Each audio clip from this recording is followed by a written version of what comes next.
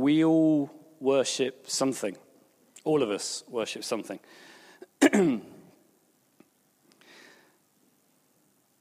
Part of the verse we heard earlier on, for great is the Lord and most worthy of praise. He is to be feared above all gods. For all the gods of the nations are idols, but the Lord made the heavens. You know, there's all sorts of gods, there's all sorts of idols, there's all sorts of objects that we give our energy, our time, our honor to, that we deem worthy of something, that we deem worthy of our time, worthy of our energy. That have something of worth about them, something of worthship. That's the etymology of worship, that it has worth, and therefore we give something to it. We kind of honor it, we esteem it. It may be success, it may be reputation, it may be sex, it may be fame, it may be social standing, it may be work or people. The question, I think, is always, okay, where's your heart? Because that's the heart of worship, isn't it, really? Where your heart fully goes, your energy, your time, your resources, your dreams, and your wallet, I would suggest, those things kind of follow on afterwards. Let me just read this passage. We're going to hear it a bit later on, I think. But can we have the passage now, actually, the John 4 passage? Victoria, are you going to come and read it? Thanks, Victoria.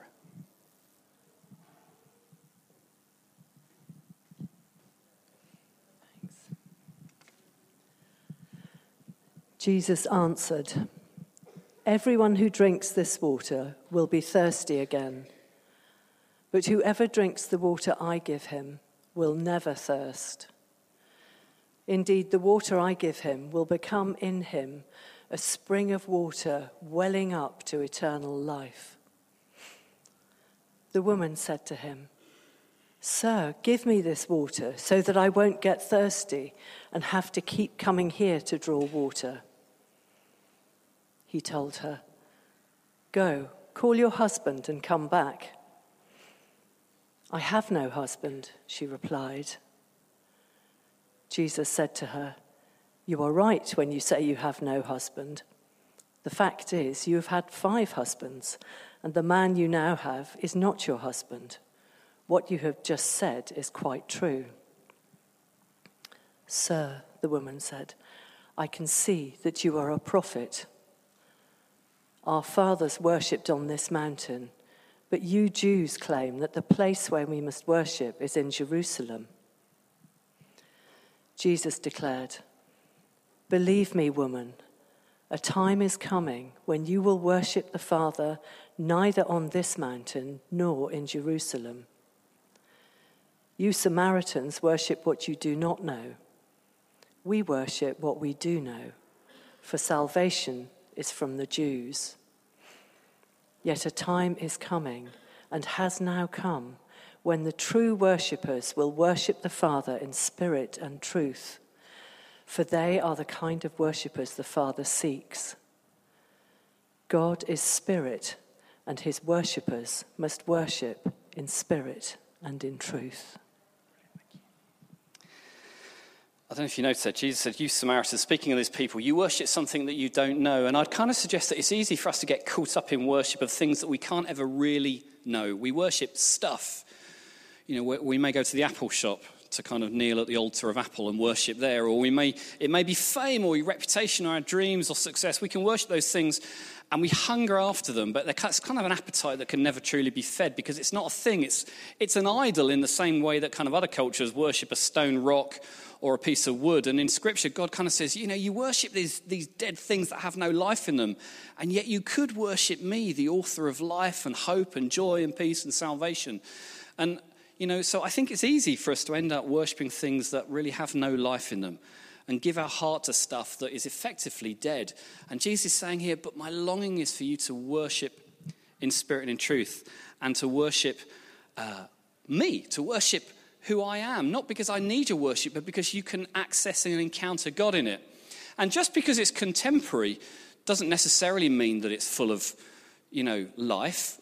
Even kind of contemporary worship can become religious, can become just a thing that we do. So those of us who have been around church where we've always had a band, and, like my kids, all they've ever known is kind of band-led worship with electric guitar and, a worship leader at the front, a young, cool, good-looking worship leader at the front, like Joel. That's all they've ever known. But actually that too can become religious in its own way. I quite like this one. I saw this today. That's sometimes the criticism of modern worship songs, isn't it? It's just the same line again and again and again and again and again and again and again. And it can become religious. Just singing songs can become religious. So what about worship then? Well, what's God wanting to teach us? Well, I thought to quickly whiz through what I feel the kind of foundations of what our worship is here at St. Matt's. So I want to use the acrostic worship to try and help us remember it. It's the first one, W then, in worship, an acrostic, all those letters going down. If you're making notes, worship, first letter, worthy. Worthy. Our worship should be worthy. Revelation 5:12 says this. This is speaking kind of in heaven in days to come. In a loud voice they were crying out, "Worthy is the Lamb who was slain to receive power and wealth and wisdom and strength and honor and glory and praise." Worthy is the Lamb. This is speaking of Jesus saying he's worthy to receive our praise. He's of great worth, more worth than we could ever, and so therefore he deserves our praise.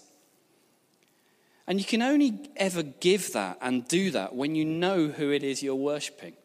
Which is why I say, if you're here as a kind of someone who's just exploring faith, it's okay just to sit and be and think, who are all these nutcases?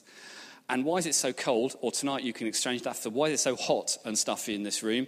Why are there people with a hand in the air? Do they need to go to the toilet? Why are they singing these songs? What's going on? It's okay to go on that journey and to just try and work out what's going on. Because we sing these songs not because that's what you do in church and you're supposed to, although sometimes that is how it works. We sing these songs because we would say we've discovered the source of life and hope and joy.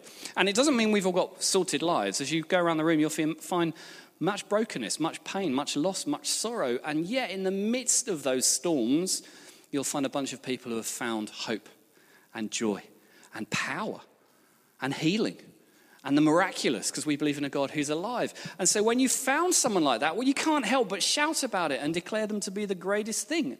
You want to honor them because they are worthy. That's why we're, to use an Americanism, nuts about Jesus. We don't keep going on about Jesus because we're paid to do it. Well, I mean, I am, although you can't really call it pay as a vicar. But, most of us in this room have proper jobs and real lives. But we go on about Jesus because we discovered how incredible he is. And we want to share that good news with the world. We know God as a father.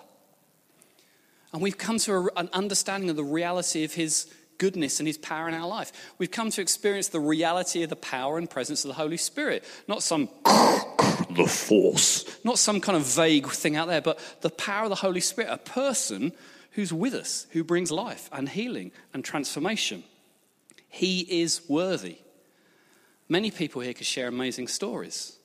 I've seen him heal the sick. I've heard him speak into my life. I've seen miracles that are unexplainable. I've seen him beautifully transform broken, violent, traumatized people. I've seen him transform lives that seem totally screwed up. I've seen God give them hope to the hopeless. I've seen addicts and prostitutes and mums on school gates and businessmen and students and the rich millionaires and people with absolutely nothing and children meet with God and have their lives turned upside down by his love and never be the same again. That's a God who is worthy to be praised. That's why we sing our songs of praise. There's a verse in the Bible that says, if we didn't sing, then the stones would cry out because he's glorious, he's magnificent, he's worthy. And because he's worthy, we move on to the next letter, O, we bring an offering. We want to offer something to thank him for who he is. Not because he demands it or needs it because he isn't complete, but because it does something to us. We want to offer ourselves and offer our praise to God. Hebrews 13:15 says this, through Jesus, therefore, let us continually offer to God a sacrifice of praise, the fruit of our lips that profess his name. We're offering something to him. In our worship, we're giving him our time, our energy. We could be at home watching the Antiques Roadshow or even more so, we could be at home watching Manchester United play Liverpool. But we're not. Many of you that won't affect, but me it does. It's a sacrifice sometimes, but it's an offering. Jesus, you know what? I'd rather be worshipping you than watch Man United probably getting beaten by Liverpool. I definitely, thank you. It's even more worth being here now. He's worthy to be praised. He's glorious. He's magnificent. And sometimes there is a cost in that. There's a cost to time and energy. And sometimes, you know what, when things are really tough, but we choose to worship him, wow, that's so beautiful to God. That's such a precious offering that he loves it. And his love and his favour floods out on us. It's an offering, a sacrifice of praise. But it's not just about singing songs. Some of you in this room, I know you love singing. You know, it's your own little X Factor audition for some of you. And you love singing. You love it. You sing in the shower. You sing at church. You sing in the car. You sing walking around Tesco's. People think you're mad. You come to church and you can sing really loudly. Others of you, not so much so. I'm looking at you, Jonathan. Yeah. But I know Jonathan is a worshipper. He loves to worship because it's not just about songs. Romans 12, 1-2 says, this is from the Message. I love this translation. This is talking about living as a living sacrifice. It talks about this in Romans 12 from the Message. I love it. So here's what I want you to do. God helping you. Take your everyday, ordinary life, your sleeping, eating, going to work and walking around life, and place it before God as an offering. Embracing what God does for you is the best thing you can do for him.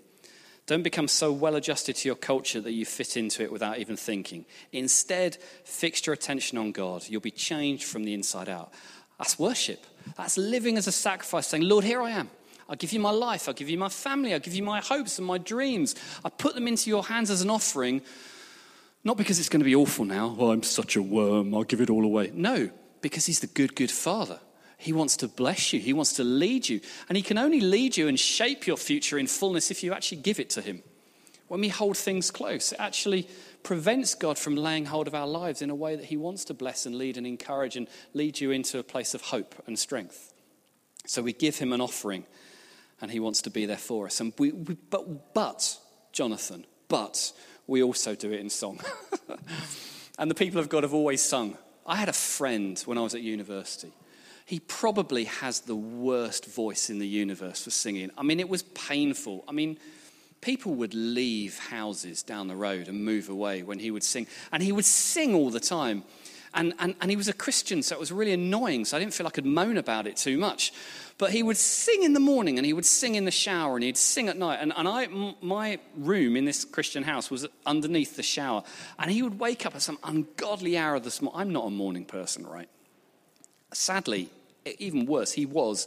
And he would get up at 6 and he would start singing raucously and painfully and worship songs. Well, I would think they were worship songs. It was hard to tell. And I remember lying there, genuinely remember lying there one morning thinking, God, this is awful. Please let him stop. It's one of those rare occasions. I say this kind of ashamedly. I felt God say, Tim Buckley, you need to shut your mouth because what this man's doing is beautiful for me. It was a kind of, oh Lord, open up the ground and swallow me, Lord. Because I know his voice might have not been beautiful, to put it mildly, but he was giving worship to God. And it wasn't about the quality of his voice or his song. His heart was, Lord, I want to worship you with everything I am and everything I have. It was beautiful. It was an offering. So, W-O, worthy offering. The third one I want to say is it needs to be real. John 4:24, we heard it tonight. God is spirit, and his worshippers must worship in spirit and in truth. There's something about truth. That kind of implies that we can worship not in spirit and not maybe even in truth. God's looking for worshippers who worship it in truth. Truth is key. And I just want to encourage you that God knows your heart. He knows if you're struggling. He knows if you're really cheesed off. He knows if you think this vicar is just such a numpty. Lots of people will agree with you, so that's okay. But he knows your heart. And when you come to church, he doesn't want you to simply put on a mask and go, I'll put my hand in there and sing a song. It's okay to be really real. That's why I love the Psalms. The Psalms are full of people who are saying, you know what? Life is tough. God, where are you? This really hurts. People are surrounding me, giving me real hassle, and I don't know what to do. I'm lost, I'm broken, I'm confused, I feel like I'm dying. But I'm going to put my hope in you. I'm going to look to you, God, and ask for your help. I think worship and truth are really key for our worship to be real. And you know what? That's why, again, for us at St. Matt's, sometimes we're just raw. We're really blessed. We've got great musicians and great worship leaders here. But we never, and I really mean it, we never want it to be performance. If God, please, don't let us ever become a performance church. We want our worship to be authentic, to be real, to be heartfelt, to be earnest, to be honest. Not a performance, not a show. That's one of our key values. Tonight is not a performance. Tonight is these guys, and particularly Joel, saying, I love God. He's given me a gift of music. I can imagine in my mind a load of flautists. I don't know what you call a group of flautists. Flautists, thank you, really helpful. A load of trumpeters, tutors, we'll call them together. A load of... Well, there's only one cello. I love the cello. Oh, thank you. He had this vision of, I want to bring these instrumentalists together, people who often aren't involved in worship, and we want to put the music together, and he's going to write the music and write all the pieces for it, and then we're going to do it for God's glory. And it will be different, but it's not a performance. It's for his glory.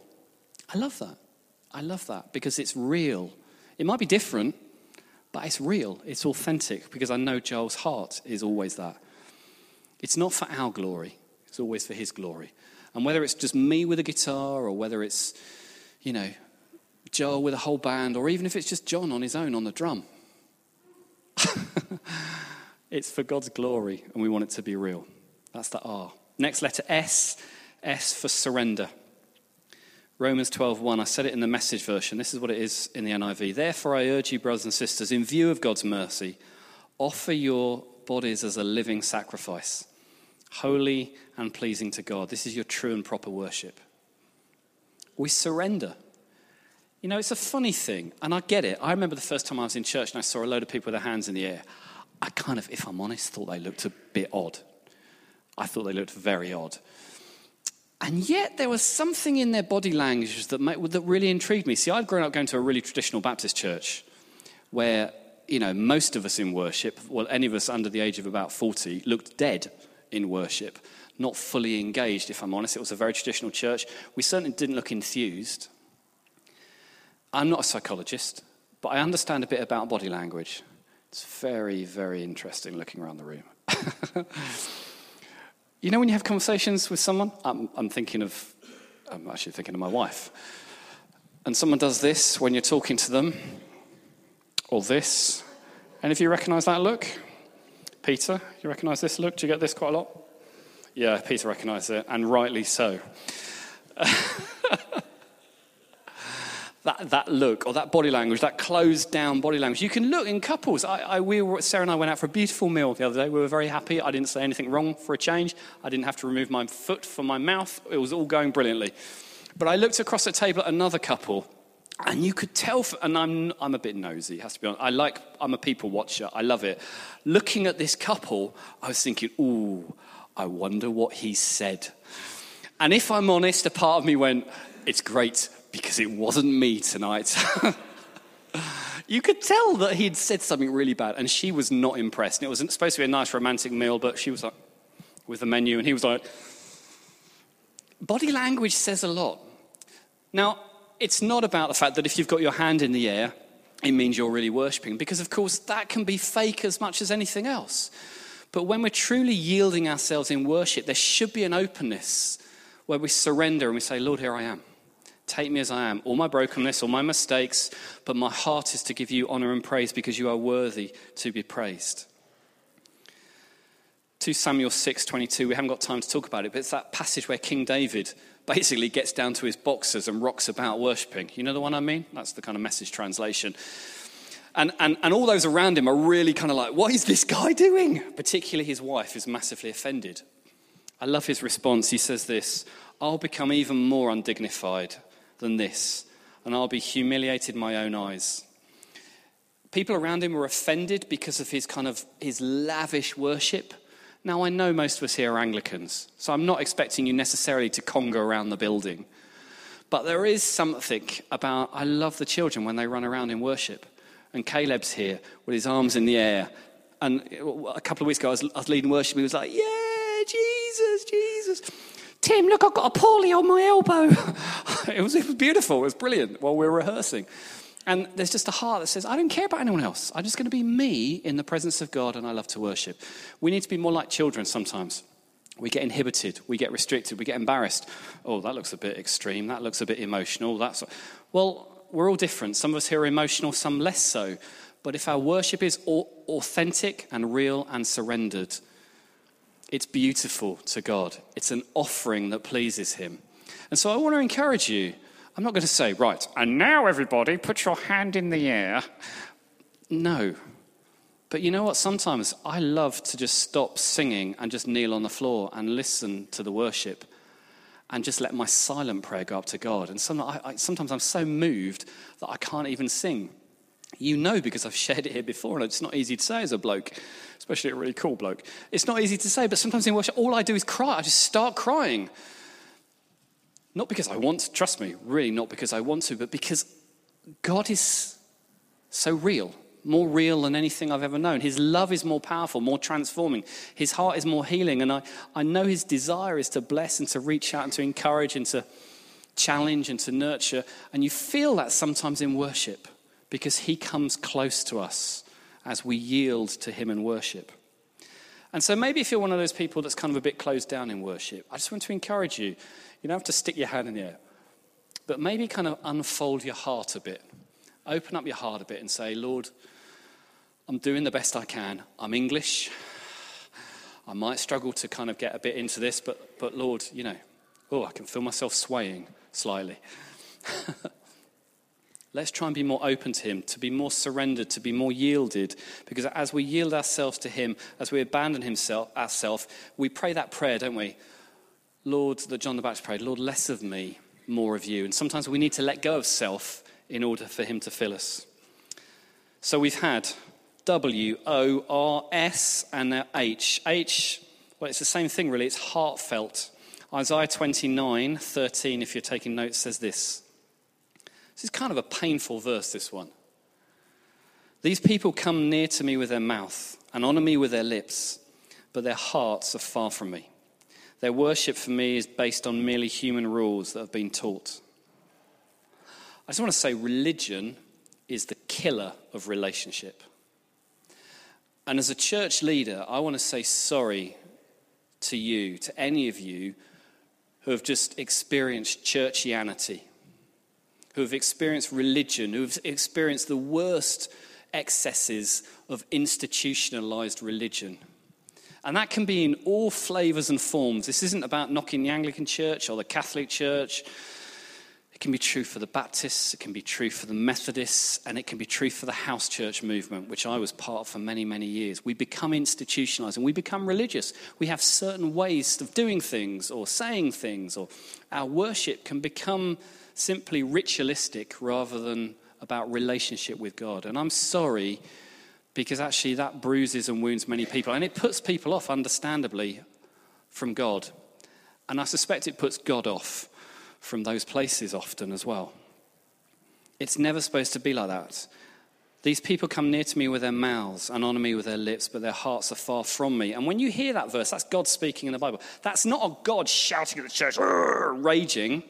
I think that's a father whose heart is breaking for his people, a father in heaven who longs to reach out and embrace the people. And do you know what? They're held away by religion. They're separated from God because the religious powers go, you can't approach God like that. Oh, you can't be too free. Don't smile. What do you mean, joy? All of that stuff. You have to fulfill these rules and these regulations before you become worthy. That's what Jesus confronted in the Pharisees and the Sadducees. That's why they were sad, you see. It's a terrible joke. The Sadducees, the Pharisees, they were just religious. It was about rules. It wasn't about relationship with God. And their worship was just about going through rituals that they never really understood because they didn't know the God behind them. And they stopped at the rituals. And we can all do that. We can all get stuck into that. Our worship needs to be heartfelt. We offer God our heart. And the other thing I want to say, and this is true in the days where, we're a really relaxed church and that's how we want to be. We want to be family, we want to be community, we want to be honest and heartfelt. But the danger of that is that we can also get into this kind of flirty thing with God. Yeah, God, I really love you. Yeah, you're really good. Jesus, you're my girlfriend. You're really cool. When I'm at church, I love it. And then we go back to our lives. And we jump backwards and forwards from this church. We go to church and we worship Jesus and then we go back into the world and we forget all about God. I would say that that's not really worship. That's not heartfelt worship. That's flirting. It's jumping around. It's having a divided heart. Jesus wants our worship to be authentic and for it to be heartfelt, a true ongoing relationship where we're seeking to find him. Which brings us on to I. We're getting into land. You'll be delighted to know. I is for intimate. Psalm 91 verse 1. It's a psalm I love. It says, whoever dwells in the shelter of the Most High will rest in the shadow of the Almighty.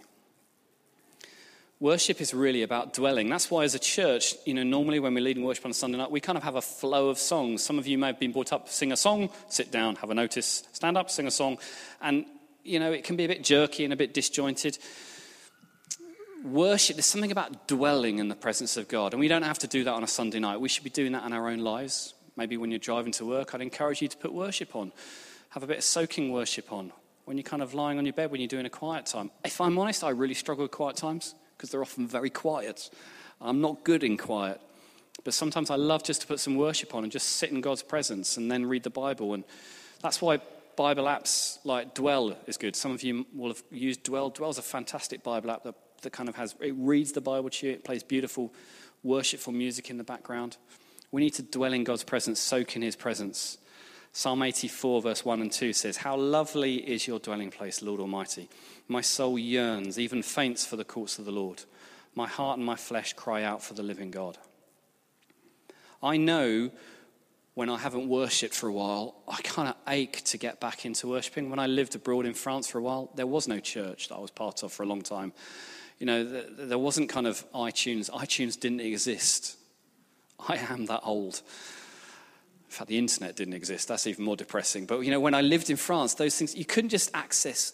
And actually, I had to learn to just, God, I need you. My heart longed to engage with God. God wants us to have intimacy with him, but intimacy only comes if we hang out with someone. If you're in a relationship with someone, if you just pass like ships in the night, it's really hard to develop a friendship and an understanding of each other, to know one another's hearts. And when you hang out with someone long enough, some of you in relationships and marriage will know, you can finish each other's sentences, right? Sometimes that's really annoying, by the way, husbands, if you do that. Especially if you tell your wife what you think she's thinking and get it wrong. That's really bad. But you can because you know each other, because you've lived together, you've dwelt together, you've hung out together. Intimacy is in the heart of worship. And that's why we spend time just singing a flow of songs, because worship is a journey that we need to connect with him. The Greek word proskuneo is used over 50 times in the New Testament, translated as worship. Bowing down, kind of throwing ourselves before God. It's worship, the word that's used loads for worship. But literally, that word means to come to the kiss, to kneel and kiss. That's what we're doing in worship. Really? Thought we were singing songs. There's an intimacy. God's saying, as you worship, it's like you come before the King and you offer a kiss. You know what's remarkable? He graces you with a kiss in return. It's intimacy. It's kind of between friends, between the beloved and the lover. It's that level. That's what worship is supposed to be, a moment of intimacy where it's a connection with God, where heaven kisses earth with you, through you, in a moment. It's all about relationship. And if you're not sure about that and you think, really? Then read Song of Songs. I won't say any more. The last thing, P, is prophetic. Our worship is prophetic. Worship is a prophetic thing.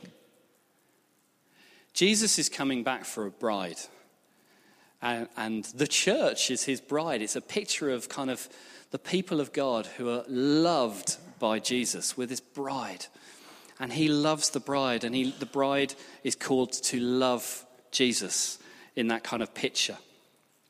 In Luke 7:36, there's this beautiful image where Jesus goes to this house and he's reclining at the table. They would sit kind of there'll be a low table, like what we would think of as a coffee table, and they would sit on cushions, and they would recline, and they would eat there. And normally in the Middle East, when that happened, what would happen is that when you arrived as a guest, an honoured guest, a servant would come and wash your feet, because it was dusty roads and it wasn't kind of particularly clean walking around, and they would wash your feet, and then with a towel, and then the lowest of the low would do that, and then you would have your meal. And during this meal, this woman appears, and she kneels before Jesus while he's reclining at the table, and she starts to wash his feet, but not with a kind of bowl and a towel and some soap. She actually starts to weep over his feet and wash his feet with her tears and then with her hair, which would have been perfumed. And she breaks this oil over Jesus' feet, and she pours this really, really expensive oil over Jesus' feet, and it says the fragrance fills the house. And there's this beautifully intimate moment that probably for everyone else in the room at the time was a bit kind of like awkward, because it's kind of what's going on. And in fact, we know from that passage that actually the religious leaders are outraged, because this isn't just a woman, but actually this is a woman of ill repute. This is a woman who kind of like, she's done loads of things wrong. That's what the Pharisees are saying. But Jesus' response is beautiful. He says, no, you don't understand. For those who know they've been forgiven a lot, for those who have got a life of shame and brokenness and pain, but realize that there's a God who loves them and has forgiven them and transformed them, well, then worship is the natural response to that. It's like I said earlier on. It's to say, he's worthy. I want to praise him. And for this woman, she just poured out her love through her tears and through her washing of Jesus' feet with her hair. It was a beautiful act, intimate act, and a prophetic act of saying, Jesus is everything. I want to honor him. And the perfume fills the house. I want to suggest to you that true worship, really deep worship, often will kind of incite and irritate, again, the religious spirits. It kind of provokes them, because it shows up what real worship is and what religious worship is. Religious worship is just a shell. It's just a form. It's just the words. It's just actions. But it's often harsh and dry and cold and leaves you feeling a bit dead or judged. Whereas beautiful, true worship is a bit intimate and a bit kind of like, wow, okay. But it's beautiful and it's glorious, and the fragrance fills the whole room. Here at St. Matt's, our longing and our desire is that the worship is all of those things. But above all, it's focused on Jesus and giving him praise, so that the fragrance, what true worship is like a fragrance that rises up and brings glory to God, and it fills God's house. That's the image that we long for here in this place. So, I'm sure you've got all of those things. What is worship? It's worthy. It's an offering. It's real. It's about surrender. It's heartfelt. It's intimate. And it's prophetic. It's not about a style of worship. It's not about certain music. It's not about certain instruments. All those things may help, and we can use them. They're vessels. But ultimately, it's our heart response to God's goodness.